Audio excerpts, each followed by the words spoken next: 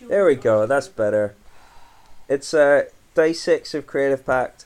For those people who have been enjoying the ongoing adventures, Shauna is still yet to give birth, but is frantically trying.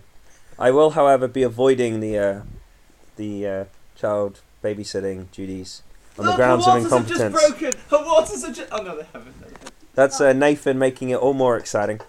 So anyway, today, you can join in if you want to. It's very informal. It's very informal. So today I handed in my keys to Huddersfield. So I no longer live in Huddersfield, which is kind of fun. Yay. Discovered that I've been overpaying all of my utilities massively, so getting a big discount from that. Yay. Was once again outstanded to discover that my letting agent can apparently get a miraculous amount of cleaning done for a very small amount of money. So happy to hand over that kind of bit of bond money for that.